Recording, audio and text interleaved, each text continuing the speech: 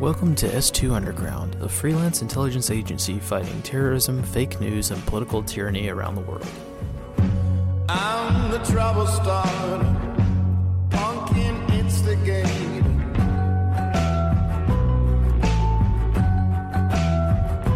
Hello again, everyone, and welcome back to the Underground. How nice it is to get back to our regular podcast for a change. I don't know about you, but I really like putting in the effort for our, more flashy YouTube videos and stuff, but I also like this original podcast format as well. So today we're going to take a look at a very controversial topic and one that is filled with a lot of opinions. So let's get right to it and walk the tightrope of political and public opinion and talk about the changing attitude towards the military when it comes to homeland defense. I say defense in air quotes because at this stage, we do not believe we are dealing with national defense, but something else entirely. Right now, we are noticing, and we ourselves have had a dramatic shift in our opinion of military deployments on U.S. soil for security purposes. And all of these changes have been the result of the military occupation of Washington, D.C. following the January 6th fiasco. Note that I said military occupation and not security operation. And this is where things get quite unpleasant. As much as we here at the S2 Underground Project support individual service members, we also do not support senior military leadership for a variety of reasons, just like most service members, we think. And we wholeheartedly disagree with military operations of any kind on U.S. soil, except in very, very extreme contingent circumstances that we can't even really define. So when troops were sent to seize control and occupy the national capital region in a post-January 6th world, we honestly empathized with the individual soldiers. We understood that they were yanked from their daily lives and thrust into a situation that they wanted no part of. And on top of all of that, they were treated quite poorly by leadership who was not prepared at all for such a deployment. However, there comes a time when a nation's military forces become more of an adversary than an ally. And this has happened over history a few times, so it's nothing new. From the Whiskey Rebellion, a while back in history, to Wounded Knee, something a bit more recent, to the Kent State Massacre and the National Guard deployment to uphold racial segregation in Little Rock, Arkansas, in modern times, right? And the occupation of our nation's capital, the House of the People, in our opinion, is that point. Fencing off the capital and instituting checkpoints, in our opinion, was and continues to be a direct attack on the American people.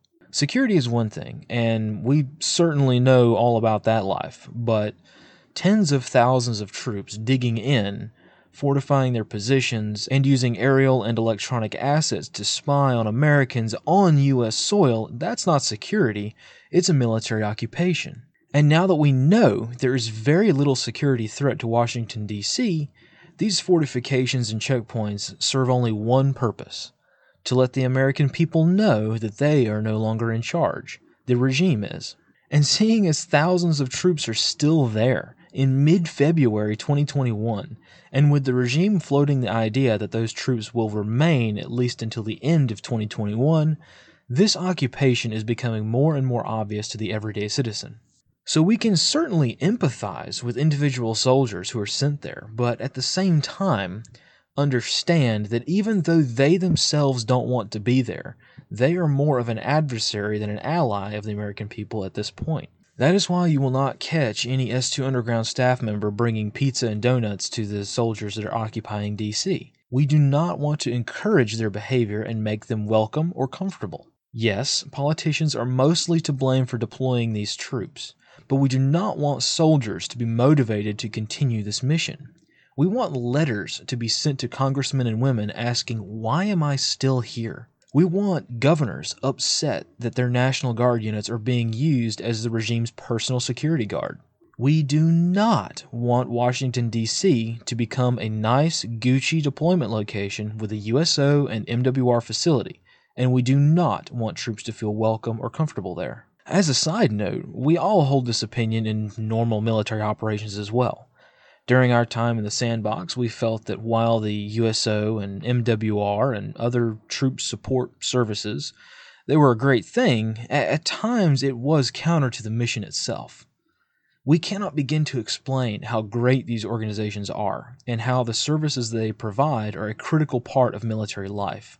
However, sometimes those of us in leadership positions need to distance ourselves and our people from such organizations. We do not need troops to be in the MWR Center playing the Xbox all day. We need them angry. We need troops in the mindset of killing people and breaking their stuff, not in the mindset of baking cookies at the USO. So naturally, we believe the same for the troops in DC. An army is not meant to conduct policing actions. They are meant to kill people and break their stuff. And we do not need to dilute that sentiment among the National Guard members deployed to DC. You don't see a whole lot of NYPD squad cars rolling around Baghdad or Kabul or any place like that. So the inverse is also true. We don't see armies conducting policing actions. No matter how much we may want to make that a thing, it's not. It shouldn't be. The National Guard is in D.C. to prevent Americans from entering certain areas and visiting the taxpayer-funded buildings in our nation's capital region. And if Americans refuse to abide by these rules, it is the National Guard's job to prevent them from doing that, using deadly force if required. Anytime the military is tasked with potentially killing American citizens who want to exercise their rights, we have a serious problem. And very few people are phrasing what's going on like this.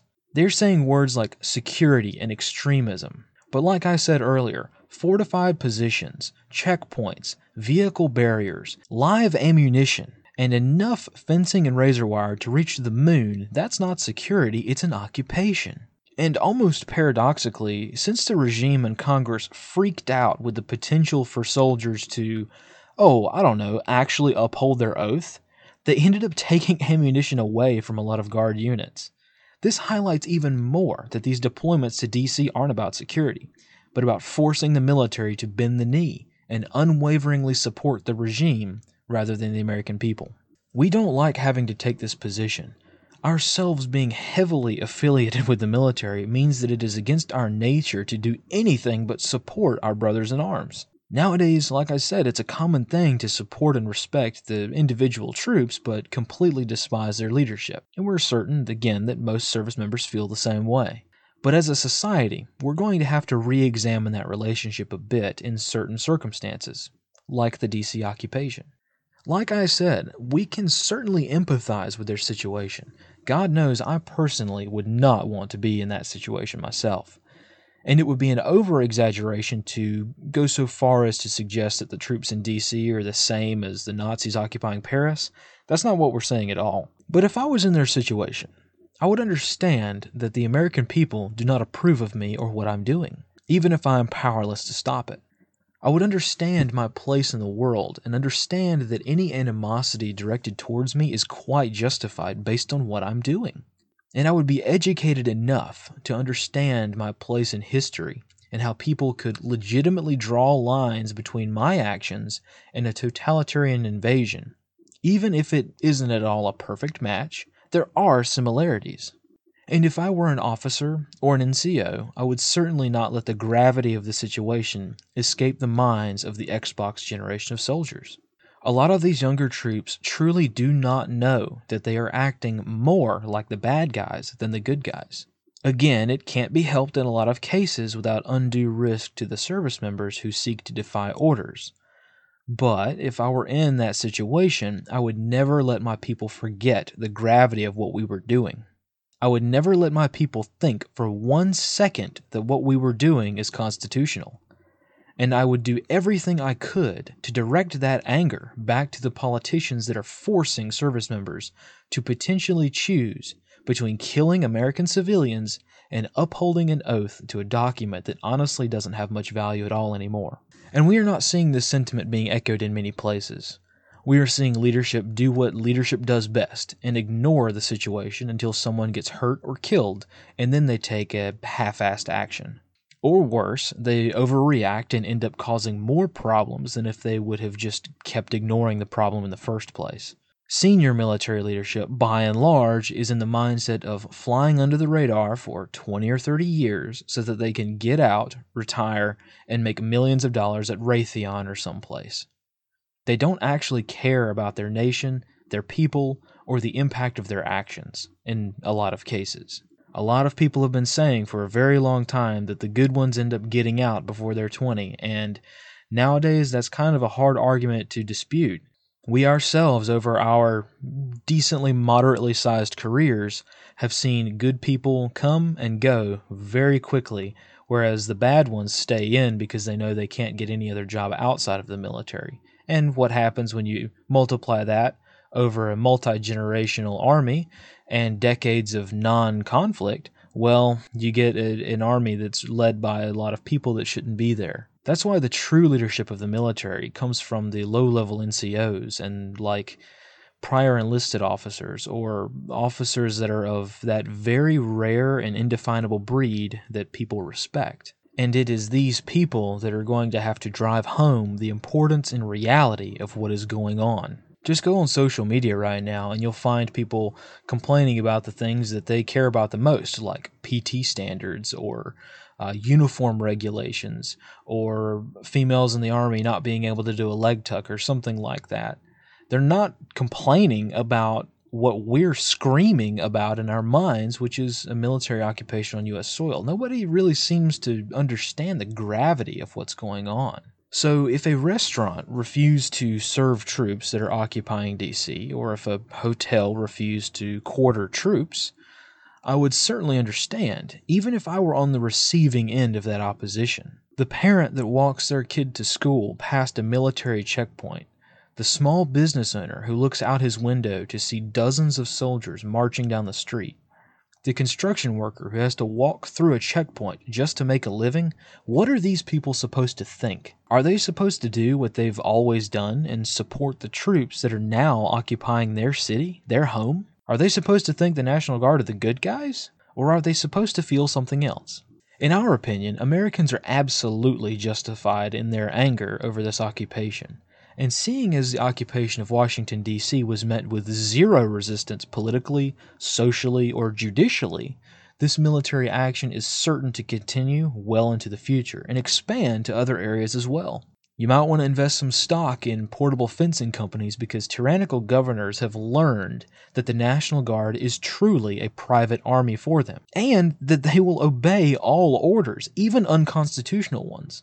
And those people that will uphold their oath, well, all you've got to do is accuse them of being extremist and they're gone. So it's only a matter of time before every single state capital looks like Washington, D.C. does right now. At the very minimum, you're going to have governors who call out hundreds of National Guard troops for a dozen people protesting outside the Capitol. That's going to be the norm. It is the norm right now, and it's only going to expand in the future. Over the course of history, many NCOs and officers in the military have taught their underlings to not hate their adversaries, such as the Taliban. Don't hate them, but rather understand that they are an adversary with a certain set of interests and motivations. I cannot tell you how many NCOs have said, how many leaders have said, and how many times I myself have said the words, if this same thing were to happen in the U.S., you and I would join the Taliban too. Now, this, of course, doesn't mean that violence is the answer to this problem. I think that the very fact that pretty much everything we do here has to involve some kind of disclaimer to talk people down from the ledge that everyone seems to be on nowadays speaks for itself. As we have said many times before, in a domestic situation, soft power beats hard power every single time. So we're not saying that Americans should go after the military now. No, that's not what we're saying at all. But we are saying that that relationship between civilians and service members deployed on U.S. soil is a very complex and strained situation. A relationship that must not be full of one-sided support anymore, but rather a balance of mutual understanding. Everyone was under the assumption that military leadership and service members would always uphold the Constitution and would be obligated to disobey unlawful orders. Well, after the totalitarian push after January 6th, we found out that all you have to do to get tens of thousands of service members to violate their oath is to lie to them and tell them that there is a great security threat when you know that there isn't. Hell, according to Congress, soldiers in the National Guard are more of a security threat than the American people, as evidenced by them taking ammunition away from some units. And those that see this whole thing as a ruse, well, you threaten them into silence by threatening their career or removing them from the situation altogether. Also, let us not forget just how devastatingly effective that the COVID lockdown procedures have been. I remember back in college writing a very long research paper regarding political uprisings, and I remember lamenting that if the U.S. ever saw a curfew in any city in the U.S., that city would be like Beirut by sundown, simply because of that curfew. But today, curfews are a common thing. They have passed from being a cultural taboo, they've passed being a cultural moray, they are now a norm. These have now become a cultural norm. When did we as Americans decide that that was the case? When did we as Americans decide that this was okay? By all intents and purposes, those curfews alone should have resulted in a violent uprising, but instead nothing happened. Why? Well, it's because the propaganda and psychological warfare conducted by state and federal governments worked. They succeeded in changing our cultural norms. Just look back at our own podcast that we made during the beginning of the COVID fiasco, and you'll note that we, at the time, were quite concerned that culture in the U.S. would result in nobody wearing any kind of mask. And the masks that they did wear wouldn't be effective anyway. Well, look at things now. You've got a lot of states that mandate you have to wear a mask in your own home or in the shower, and now double and triple masking is becoming a thing. This is insanity. We all know this. So conducting information operations and using psychological tools can result in changing culture, even in a short period of time. In other, more to the point words, brainwashing works. That's why we're greatly concerned with what we are seeing within the military. We are not only seeing citizens becoming desensitized to a military presence on U.S. soil, but service members themselves seeing a CONUS deployment as normal. This is not good. We do not need troops to look at the DC mission as just another deployment location. Hell, there doesn't even need to be a DC mission. So keeping this in perspective, if military units were to have trouble finding accommodations and therefore were not rewarded by staying in a 5-star hotel, which most troops have never seen in their entire lives, well, we think that wouldn't necessarily be a bad thing. A soldier who is well fed with free food, paid with a higher wage than they would have received when not on active duty, and asked to do nothing but sit around and wait, all while staying in a lavish 5-star hotel with free Wi-Fi, is very unlikely to look negatively at that deployment. And what America needs is for thousands of troops to look at the DC mission as horrific, and that they would do anything rather than deploy to DC again. It needs to be unpleasant enough to discourage soldiers from volunteering for that mission. Very, very few soldiers refused to volunteer for the DC mission based on the fact that that mission is clearly an unlawful military occupation on U.S. soil. But a lot of soldiers will refuse to volunteer for that mission if it's an uncomfortable one. Again, are we encouraging people to go out of their way to harass and harm National Guard troops in D.C.? Absolutely not. We are simply saying that encouraging and supporting troops deployed to D.C. is not a good thing because it normalizes and rewards behavior that we think is not good. Granted, this puts service members in a sticky spot. They can't really do anything about it, but they have to bear the brunt of American hostility. So this is kind of a bad situation, and we do not ever want to demonize someone or their behavior without offering solutions to help them out of their situation. We want to give them the opportunity to do the right thing.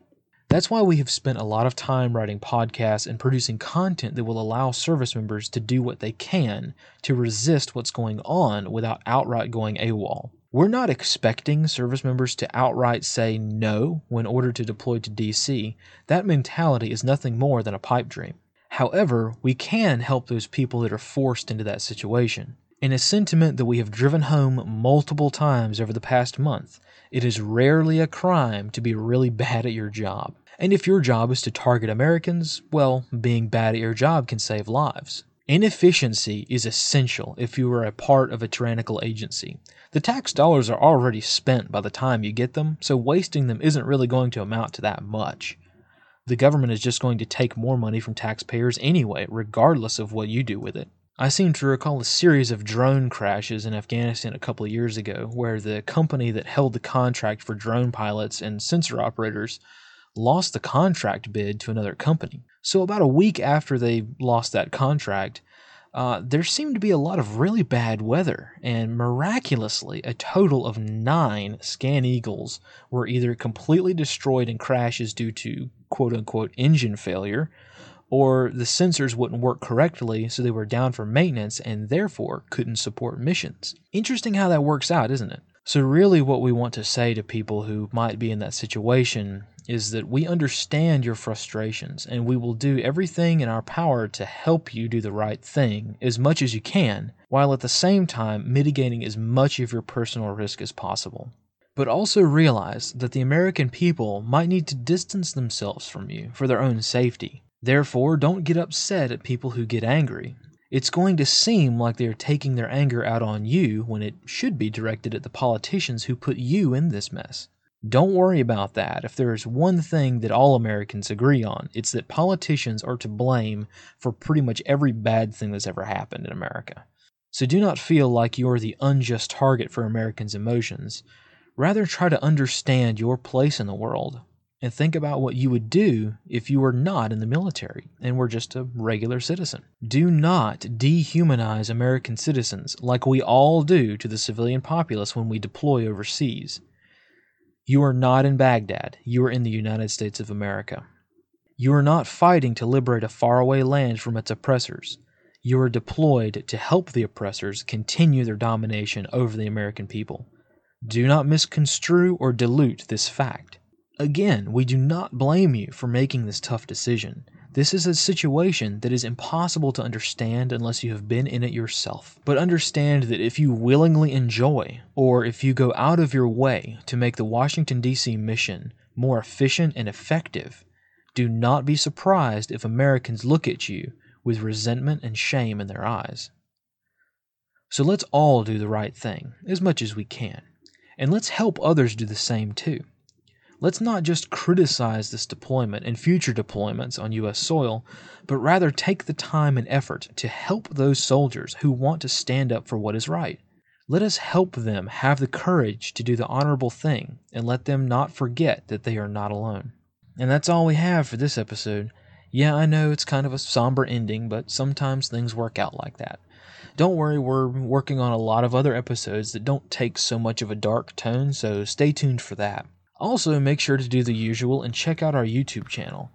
We don't always convert our YouTube videos to this podcast format, so just check out and make sure that you haven't missed anything. Also remember that most of the content we put out on YouTube and our podcast isn't really meant for covering current issues, but for a future time. So you might find that if you go back and look through our archives on YouTube and LBRY, you might find some interesting videos that might help you out in today's times, because when they came out, it wasn't really much of a factor. So go back and make sure to check out our other content. If you're just joining us and you haven't followed us for a while, you might actually learn something new. And with that, we will see you guys next time. And always remember, fight in the shade.